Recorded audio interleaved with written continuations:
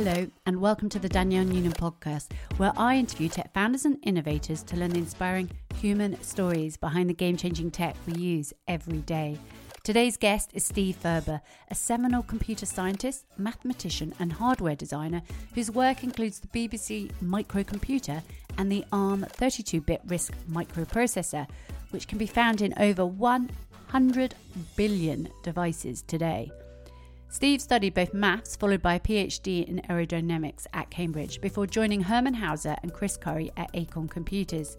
For the next decade, he would work with a first-class team of engineers and designers to revolutionise the home computer market, before he and Sophie Wilson went on to design the ARM processor with a relatively small team and budget, and with little inkling of the consequence it might bring to the world. In 1990, Steve left Acorn and moved to Manchester, where he is now Professor of Computer Engineering at the university. He was charged with leading research into asynchronous systems, low-power electronics and neural engineering, which led to the Spinnaker project, a supercomputer incorporating 1 million ARM processors, which are optimized for computational neuroscience. He's basically trying to reverse engineer the brain, a lofty ambition, even by his own admission. In this wide-ranging conversation, we discuss Steve's life journey, from studying maths with professors such as the famed John Conway and Sir James Lighthill, to the highs and lows of building the BBC Micro, and the story behind the ARM 32-bit RISC microprocessor. I thoroughly enjoyed talking to Steve, and I'm overly excited about his Spinnaker project, which we also discuss. So here is my conversation with Steve Ferber. Steve, thank you so much for joining me today. I always like to start with people's backgrounds. So I wanted to ask you, what were you like growing up? What were your hobbies and interests? So my interests growing up were fairly narrow.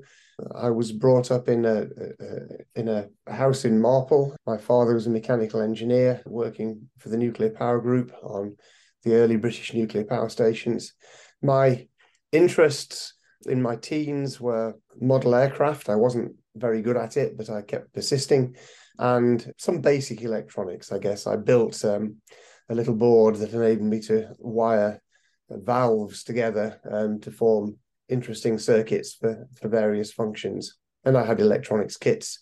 I also inherited a fairly large Meccano set from my father, which I still have. Wonderful. So your father was an engineer, and I know your mother ended up teaching maths. That was something you were passionate about. What did you do your degree and your PhD in? My undergraduate degree was in maths at Cambridge. I leant towards the applied side of maths. And then for my PhD, I moved to the engineering department, and my PhD was in aerodynamics, although towards the mathematical side of aerodynamics. So it wasn't a complete change from my undergraduate degree. It was just a shift of emphasis. I always like to reach out to people who know my guests, know them better than me, and ask them if there's something I should ask. And I reached out to Tudor Brown, and he said to ask you about active sound cancellation, which he said was something you studied. Is that right? To some extent, yes. In fact, it wasn't my PhD topic, but the PhD student with whom I shared a room and a supervisor worked on some very early anti-sound work. He built a system to try and cancel noise emissions from things like electricity substations. So this was quite large scale. And this is achieved by basically measuring the sound output and trying to generate the inverse field to cancel it out. And he was quite successful at this. And of course, that's the basis now of things like noise cancelling headphones. That's interesting that Tudor got it slightly wrong. But I mean, we're talking about so many years ago. That was the other thing. I wanted to speak to Sophie. And then I was thinking, you know, it's a very long time ago that you were all working together at Acorn. But can you tell me what that time was like? Because you had Sophie, who I mentioned, Sophie Wilson, but you also had Chris Curry and Herman Hauser. What was that motley crew like? How did you all meet each other? Okay, this is a long story, but in the course of my PhD and my subsequent research fellowship, which was also in the area of aerodynamics, I joined a university society called the Cambridge University Processor Group, which was a student society for students who liked building computers for fun. And in this society, you know, the real men built their computers out of TTL, which was a standard logic family in the 1970s. And the wimps like me used these newfangled microprocessors. and I built computers initially for fun, and then I started using them in my aerodynamics research for data logging and so on. And ultimately, I wrote my PhD on a computer where I'd built the hardware myself and developed the text editor that I used for writing the PhD. So I'd become an enthusiastic amateur in the computing field. And when Herman and Chris got together and decided they wanted to start a consultancy company in the microprocessor area, then they knew of the University Processor Group, and they thought this was an obvious place to go and find people to help them with their computing consultancy work. So I was approached by Herman in my room on Trumpington Street across the road from the engineering department. And he said they were forming a company, and was I interested? And I expressed some interest in having an involvement, although there were limits as to how far I could go because of my research studentship and my research fellowship and the terms and conditions of those. So that's obviously why, because I know you were doing this fellowship, which meant that you kind of worked part-time with Herman and Chris. But do you think this processor group was obviously very instrumental? Was it like the Homebrew Computer Club in the States, where Steve Wozniak, Steve Jobs, they all came together there? I'm guessing it was a similar type of club.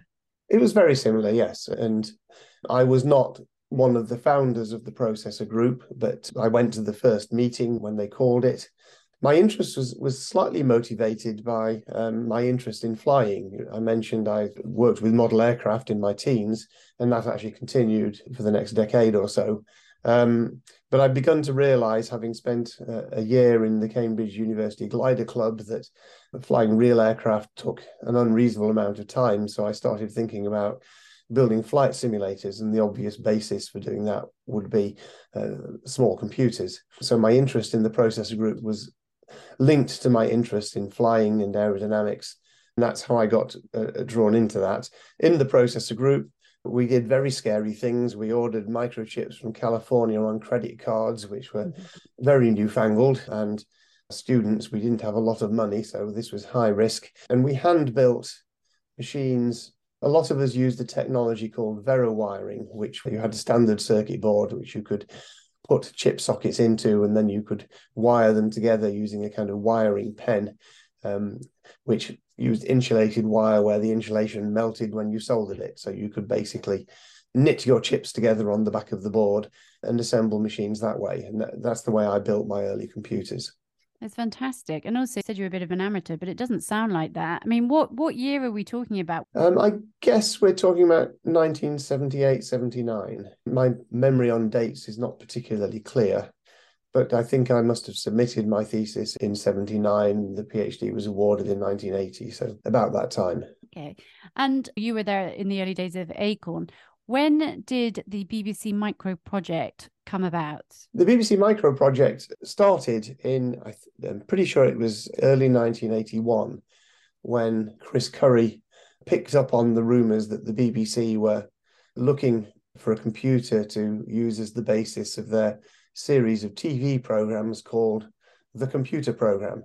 And I'd been involved at Acorn in developing a concept for a next generation machine to follow on from the success of the Acorn Atom, which we called the Proton machine. And when we were invited by the BBC to show them a prototype, we did some quick adjustments to the Proton and built a prototype in a week. It's been fairly famously documented. And that was the basis for the BBC Micro. And I think we put that together around Easter 81. This was still before I was an employee of Acorn. I was still doing things out of interest with them in exchange for being given components for building the machines I needed for my research in the engineering department.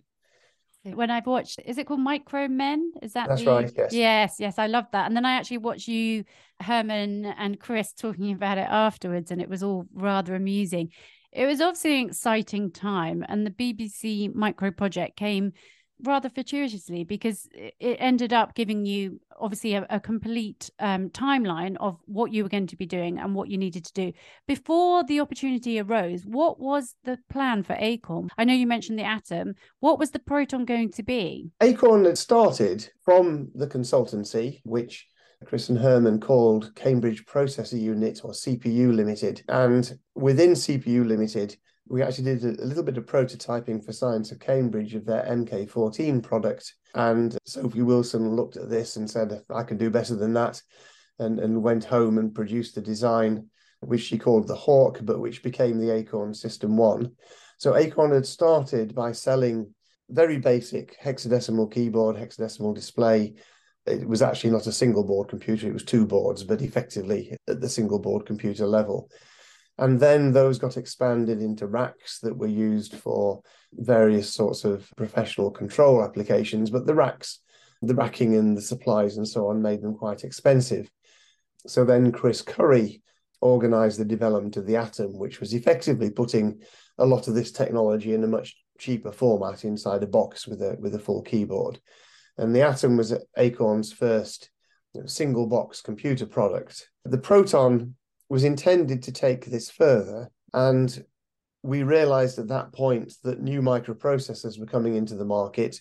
The Atom used a 6502, which was an 8-bit processor, and 16-bit processors were coming along, but it wasn't quite clear which direction Acorn should take with those. So the Proton was originally designed as a dual processing system.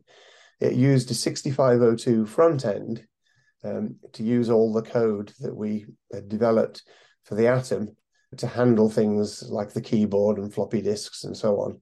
But then it had an interface we called the Tube to a second processor, which we anticipated would be a more powerful 16-bit microprocessor of some sort. So that was the concept that was in the air. Now, when the BBC arrived, it was clear that their target price point couldn't be met with the full dual processor.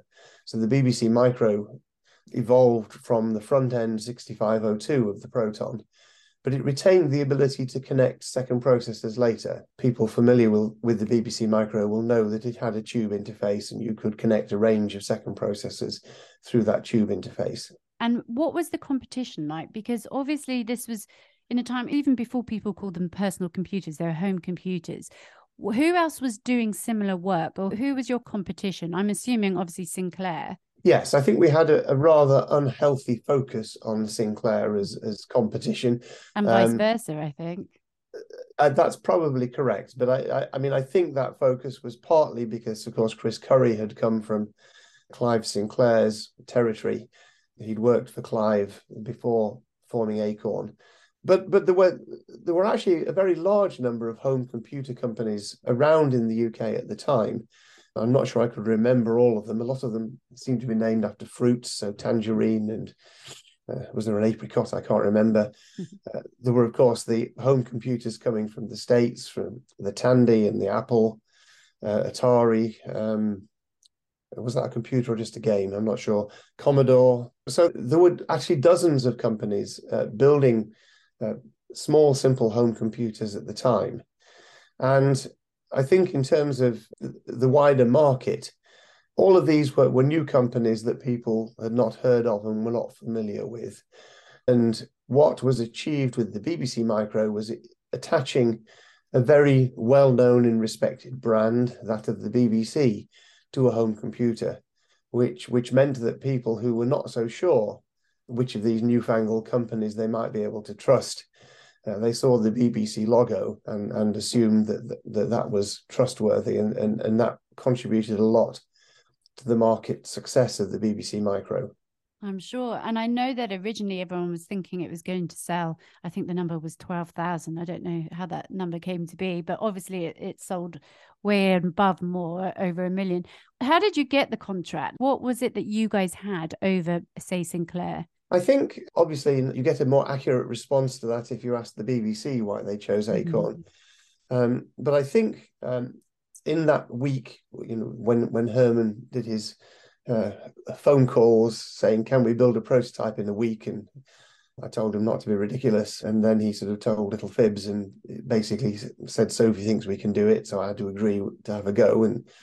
And we built it in that week. I think the BBC had been working with a different company for a long time, and they got quite frustrated with the rate of progress. And when they saw that Acorn could do in a week what other companies took months not to achieve, That was one thing.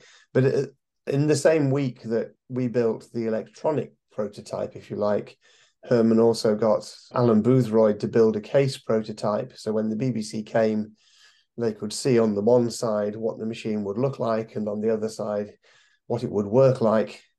And I think they were reasonably convinced by the fact that Acorn could move quickly and get things done. And of course, Acorn had already got the Atom on the market, so we were not a complete newcomer to the game. So I think it was that balance of forces. There was also the issue as to how flexible the company they worked with was going to be about meeting various fairly complex aspects of the specification that the BBC was aiming for. And I think they got the sense that Acorn was going to be very flexible with them.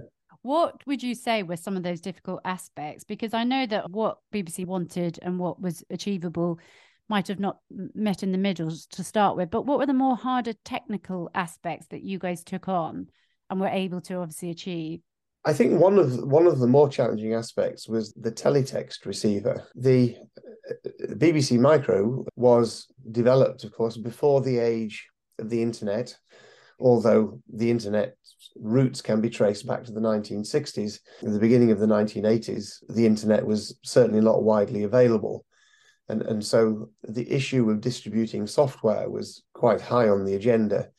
And the BBC had this idea of distributing software through redundant spaces in the teletext transmissions, building a suitable teletext receiver so that you could plug a TV signal in and extract programs that were broadcast by the BBC through teletext. That was one challenging aspect. Another aspect was that they wanted lots of I/O ports, lots of places where you could plug things in. And the BBC Micro had a lot of interfaces built into it. Ultimately, their spec was to look for a machine that based on a Z80 running CP/M, which of course the BBC Micro itself couldn't do, but that could be delivered through a Z80 second processor and was delivered. So there were all these aspects, but also they had very strong views about the language they wanted the machine to run, the language which became BBC Basic. They didn't want a standard, relatively simple implementation of BASIC of the sort that was in widespread use at the time on other home computers. They wanted something that was a much richer programming environment. And it was clear that they thought that Acorn could deliver that. Why was that? Why didn't they opt for the simpler option? I'm not sure. Again, you'd have to ask them that. But I think it was partly because they wanted to use the machine as an educational platform.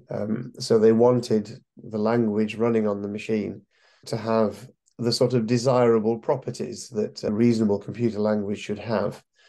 So they didn't, for example, want it to be heavily based on things like go-to statements, which are, if you use them excessively, you end up with programs that are very hard to debug. They wanted a version of BASIC that had better structures. Okay. And with the time scale that you had, I know it was done fairly quickly. What were some highlights for you? You obviously had this fantastic team. You're all fairly young. You're fairly green, even though obviously you'd worked on a computer before. What were some highlights for you around being in that team at that time? I think the highlight for me, I'd been in academic research for a few years, and I was finding the sort of openness of academic research rather difficult to work out, what it was you should do day to day. Whereas when I joined Acorn staff, the commercial priorities were extremely clear. So it was for me much easier to feel that each day was being spent productively than I'd found it previously in academic research. But obviously there were good people involved in Acorn at all levels. We were very well supported by Chris and Herman as the managers of the company. They gave us a lot of freedom to make decisions ourselves and a lot of support in implementing those decisions. And it was a very small and tight team at the time. Acorn grew very quickly on the success of the BBC Micro, but I think when we started the project, the company was no more than about 20 people. And it grew phenomenally quickly. What was the impact when it grew and it obviously became a huge success, the BBC Micro, and it went into many, many schools here in the UK? What was next? What did you want to do next? And how did you feel the company changed as the company grew? Yes, the company did grow very fast, and for the first few years, we had very well-defined objectives to deliver on by way of second processors, and there was an attempt to extend the BBC Micro into the professional arena through the Acorn Cambridge workstation, which was a BBC Micro with a second processor attached for doing more serious computation. So obviously a company changes its nature very significantly when it expands from a few tens of people to several hundred. The internal management structures have to become more formal and procedures have to be set up and so on. But I think all that was Acorn took in its stride and did pretty effectively. Of course, it did run into financial difficulties with an attempt to move the BBC Micro technology down market with the Electron. That ended up being rather expensive, and also the company tried to establish international markets, including in North America, which turned out to be very expensive as well. So commercial realities started to bite a few years in, and that gave the company a very different feel. I'm sure. And the other thing is, I'm guessing this was Herman and Chris's first company. So there's one thing being innovative and getting a whole bunch of engineers together and working on something, but then being able to grow it and see new opportunity, like you said, the commercial side of it, it can prove extremely difficult. And obviously it was at a time when I think you started the company when people were very interested in home computers. Then there was obviously a lot of competition coming in. You mentioned North America. I know that was a difficult time for the company trying to make it over there. When did you decide to work on a new chip? When was the moment when you were moving away from what you had been working on to focusing on that? This was 1983. So the BBC Micro was launched at the beginning of 82 or the end of 81, depending on which account you read. And we were busy through 82 developing the things we were committed to, the sort of second processors and so on. In 83, we began to settle back a bit and say, well, the BBC Micro's done very well for us.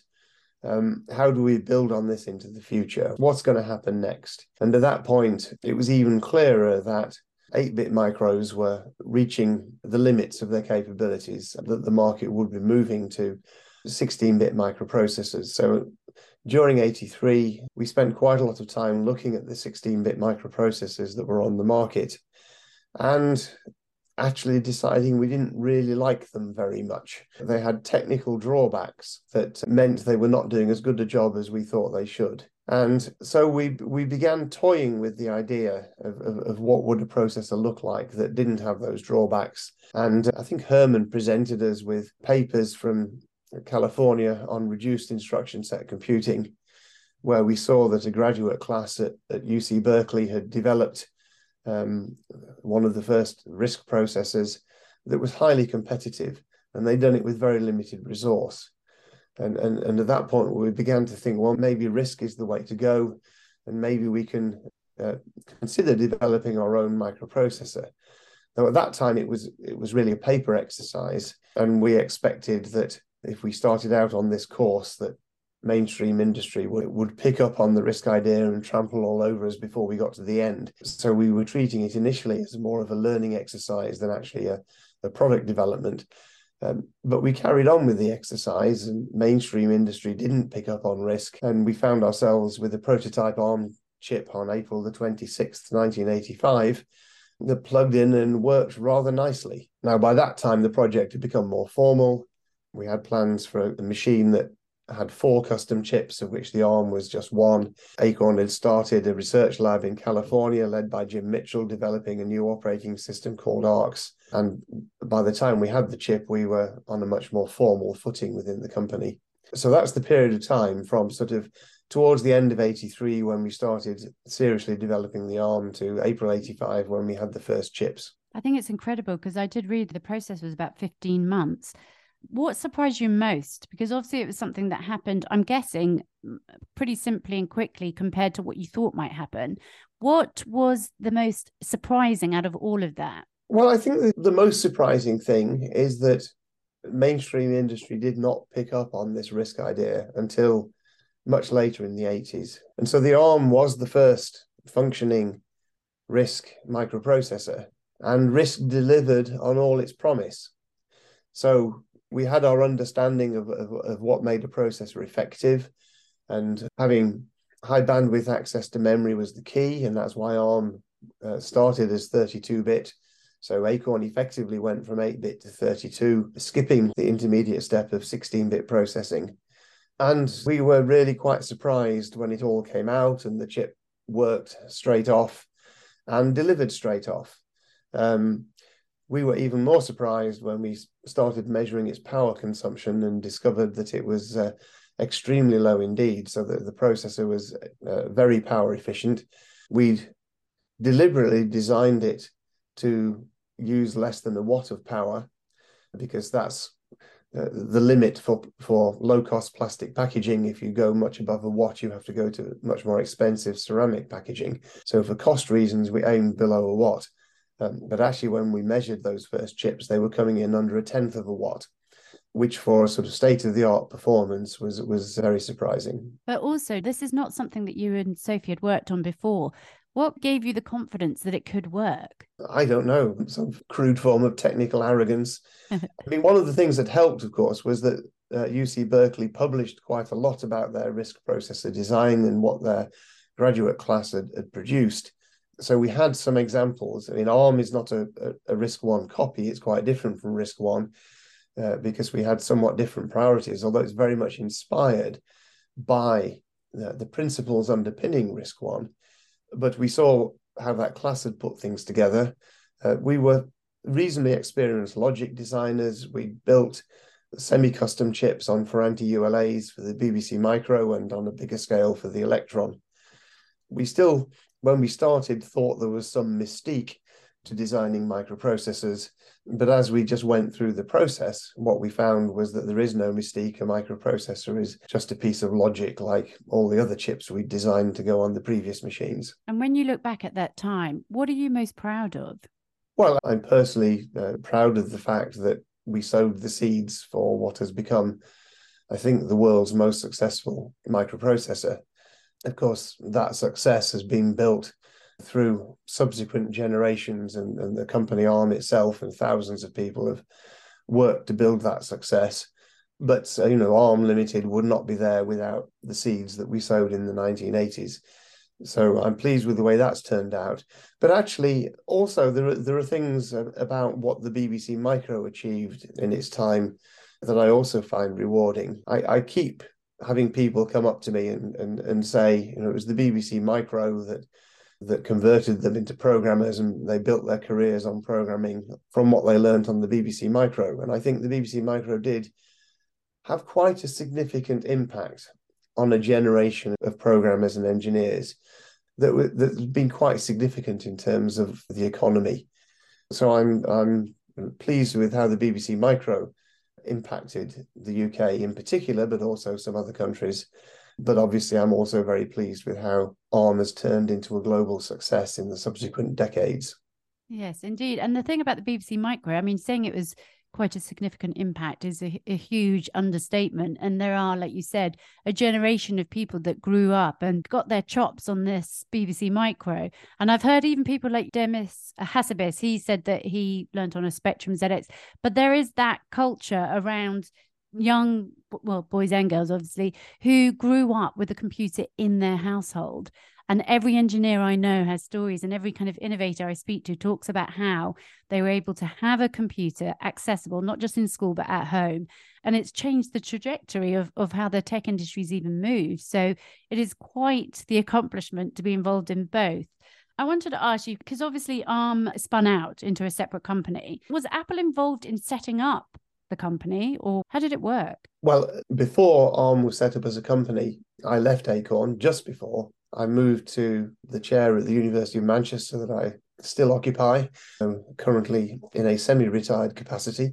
So I wasn't involved directly in the story, but for my last couple of years at Acorn, with Malcolm Bird, who was the technical director, we looked at ways to spin out the ARM activity, because it was clear that Acorn's market was not growing fast enough to support the kind of development that ARM needed to stay competitive. So we looked at ways to try and spin off the ARM development activity, but none of them had worked financially, if you like. So what I understand is very soon after I left, Acorn was approached by Apple, who had been developing this product called the Newton, which was a handheld PDA product, and they've been working with AT&T, planning to use the AT&T Hobbit processor, but they'd become frustrated with where the Hobbit was going.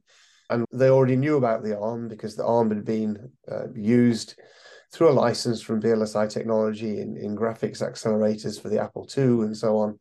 So they had some familiarity with the ARM, and they decided they wanted to use it in the Newton, but they were not comfortable with using it while it was owned and controlled by a competitor, albeit a competitor that looked rather small from Apple's boardroom. So they came to Acorn proposing that the ARM activity be spun out into a joint venture. And of course, they were knocking on an open door because this is what Acorn had been trying to achieve. Acorn was keen to offload the development cost of the ARM. They were keen to keep ARM development going, but they were not keen to pay for it. So Apple offered them a solution that was mutually convenient. VLSI Technology, who'd made the early ARM chips, also came in, and ARM was set up as a result very quickly. I mean, ARM was established in the barn in Swaffham Bulbeck by November that year, when I had left before any of this had started at the end of July. If this had happened, the deal with Apple had happened several months earlier, would you have stayed on there? That's a very good question. What's the answer? I don't know. I don't know the answer to that question. I often say that my decision to return to academia may be the most expensive decision I ever made. On the other hand, if I'd stayed and joined the ARM activity in the company, maybe I would have ruined everything. So maybe it wouldn't have happened. Who knows? Well, yeah, this is the thing no one knows. And also, I think the reality was you had a young family at the time, and we make decisions based on what we need to do at the time. But obviously, it wasn't like you went away and then did nothing else. I mean, it's amazing what you've gone on to do. I want to ask you, because obviously you went to Manchester, like you said. Can you give me a very brief history of computing in Manchester? Because I actually didn't know when I was doing my research for you. I'd heard of the baby, but I didn't know it was in Manchester. And I just wanted to know if you were able to give just a minute overview of kind of the history of computing in terms of Manchester. Describing Manchester's history of computing in a minute is a challenge because it's a very deep history. Yeah. But yes, Freddie Williams and Tom Kilburn built the first programmable computer, the Manchester Baby, that ran its first program on June 21st, 1948. And that was the first machine to implement Alan Turing's idea from the 1930s of the universal computing machine. Shortly after the Baby was operational, Turing came to Manchester and started using the machine. And of course, while he was in Manchester, he wrote his seminal paper on computability and intelligence, where he proposed the Turing test for human-like AI. Now, following the Baby, Manchester carried on building a series of big machines, a transistor machine in the 50s, and then probably the most notable Manchester machine was the Atlas in the early 60s, which was the world's first supercomputer. It was responsible for several inventions, most significant of which is virtual memory. So the idea that the programs and data you can have on your computer are not limited by the size of the memory. That was a Manchester invention for the Atlas. But Atlas also had hardware floating point and many other innovations. And it was the fastest computer in the world when it first ran. Manchester then carried on building machines. I guess another highlight was the MU5 machine, which was the prototype for the ICL 1900 series of mainframe computers, which underpinned the UK local authorities and central tax and so on for a couple of decades. And after that, the nature of the research at Manchester changed a bit. But before I arrived, Ian Watson and John Gerd had led the development of data flow machines at Manchester. Manchester, with MIT, was in the vanguard of the data flow revolution. I went in 1990, and through the 90s, our focus turned to designing chips upon which machines could be built. And we built asynchronous versions of the ARM processor through the 90s, which were branded the Amulet series of microprocessors. And then from the turn of the century, my focus has been on the Spinnaker project, which is using massive numbers of ARM processors to implement brain modeling computers. And the Spinnaker machine incorporates just over 1 million ARM processors and can support real-time models of significant brain regions, or potentially one whole mouse brain. I honestly found it so fascinating when I was looking into this. I wanted to ask you, before we get into how it has come to be and your work in the last 20, 30 years, but what can you tell me about why you wanted to do this? What was your mission behind it? So in the 90s, I had returned to academia in 1990, at the beginning of the decade, and had some connections with research funding, particularly from the EU. I took some funding from Acorn with me to Manchester, and I'd been reading about asynchronous processors and was fascinated by the idea of building processors and computer systems that didn't require a central clock to cause them to operate. So we worked on that through the 90s and showed that you could build pretty much anything you wanted to in an asynchronous style. The Amulet series went from Amulet 1 to 2 to 3 to synthesized SPAR cores. And there are a number of advantages which accrue from running asynchronously. But there was the disadvantage that asynchronous design was not well supported by industry standard design tools. So it became increasingly clear that it was going to be a hard sell to persuade industry of the merits of this asynchronous design approach when they couldn't find a source of efficient tools to work that way. So that's why my direction switched a bit around 2000. I'd also, by that point, been involved in the design of computers for over 20 years, and they'd become maybe 1,000 times more powerful than when I started, but they still struggled to do things that humans, even young humans, find quite straightforward. So I became increasingly interested by the differences between computers and brains.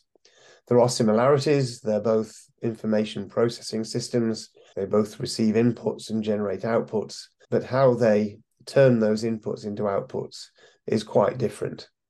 And so since 2000, I focused on using computer engineering skills to see if we can build machines to give us more insights into how the brain achieves its formidable capabilities. What's so interesting about this is you've gone on to this deep mission into solving one of our oldest problems and trying to work out how the brain works. When we look at intelligence in terms of human beings, what is it? What makes humans intelligent? Because how do you reverse engineer the human brain without us understanding it? That is a good question, but I mean, it's like most scientific quests. You start with partial understanding, you use that partial understanding to try and build experiments that yield further understanding, and then you can fold that further understanding into the next experiment. So, you never start in a scientific quest by knowing the answer. And the brain is like that. We do know a great deal about what the brain is composed of, the neurons, glial cells, synapses that connect neurons. We know quite a lot about the low-level details, and we know quite a lot about the different regions of the brain, and we have hypotheses about the different functions of those different regions. So it's not that we know nothing at this stage, but what we don't know is what are the fundamental principles of the operation of the brain as an information processor. How is information represented in the brain? How is it distributed across all these neurons? How is it stored? How do we recognize a face as one of the challenges which only fairly recently computers have become quite good at? And it's not clear that computers do it in a similar way to the brain at all. So there are plenty of big questions to go at. Setting off with the goal of understanding how the brain works is still overambitious. I often quote Ada Lovelace, who wrote about her interest in generating a theory for how the brain works. She was thinking about this 200 years ago. But even today, that's overambitious. But what we can do is take a brain region see if we can model it, see if the model will reproduce biologically measured data, and then see if, having built a model that seems to capture at least some of the aspects of the biology, can we then use that model to understand what's happening? That's the way this research progresses. And for the last 10 years, we've been doing this work in the context of the European Union Human Brain Project, which is a massive project involving over 100 universities across Europe, with neuroscientists at one end, theoretical neuroscientists, computational neuroscientists, neuromorphic computer people such as ourselves, but right through to medicine. What do we understand about diseases of the brain? Can we use IT systems to aggregate data that give us new insights into how to manage and perhaps even cure those diseases? So it's a huge interdisciplinary activity.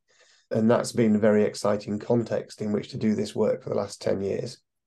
It's incredible. Where do you see it going in the next 10 years? If you were to predict, which I know would be impossible, but if you were to fast forward 10 years, what would the Spinnaker be doing? What would you have learned, do you think, or hope? I do hope that the Spinnaker machine will, in collaboration with neuroscientists and others, will lead to new insights into how the brain does its job. But in parallel with the 20 years of development of Spinnaker, there's of course been this explosion in industrial AI, which is based on neural networks, but not the same sort that we model on Spinnaker. Artificial neural networks have exploded into use, and we're now using them all the time in our everyday lives. And their capabilities are very impressive, but they also have limitations. And there's now a growing expectation that more brain-like computing might overcome some of the limitations of conventional neural networks in engineering applications. So I think for the next decade, there's going to be a big focus on trying to work out where brain-inspired computer chips can contribute to engineering applications and commercial activity in that space. And Spinnaker is poised to contribute to that. We have a second generation chip that we've co-developed with the Technical University of Dresden, and they have set up a company in Dresden to commercialize Spinnaker 2. There are many other companies engaged in similar activities. It's not yet clear, where the winners will be, but I do think there's going to be a significant increase in focus on commercial applications of brain-inspired computer chips, alongside steady progress in using those brain-inspired computers to add to our knowledge of the brain itself. Like I said at the beginning of this, it's such a fascinating area. What would you see? You said there about the commercial aspect. What's the commercial side of it? Do you mean where does this technology work commercially? Yeah, because it's not being used, is it, commercially now? Is that right? It's being used in very limited ways. Where I feel it's likely to find commercial application is in what we call very energy sensitive applications at the edge of computing. In the context of Internet of Things, where we have distributed sensors throughout a building or throughout a bridge or whatever, doing AI processing close to those sensors to reduce the amount of data that has to be sent to a central computing resource to minimize the energy requirements and bandwidth requirements. I'm expecting to see brain-inspired computing find a role there. It may find a role in other areas where current AI solutions are being used, but their energy costs are a problem. So there may be a role, for example, in self-driving cars or in driver-assisted cars, where there's already quite a lot of neural network technology being used for processing images from cameras to either control the car or to assist the driver in controlling the car. And those applications could potentially be done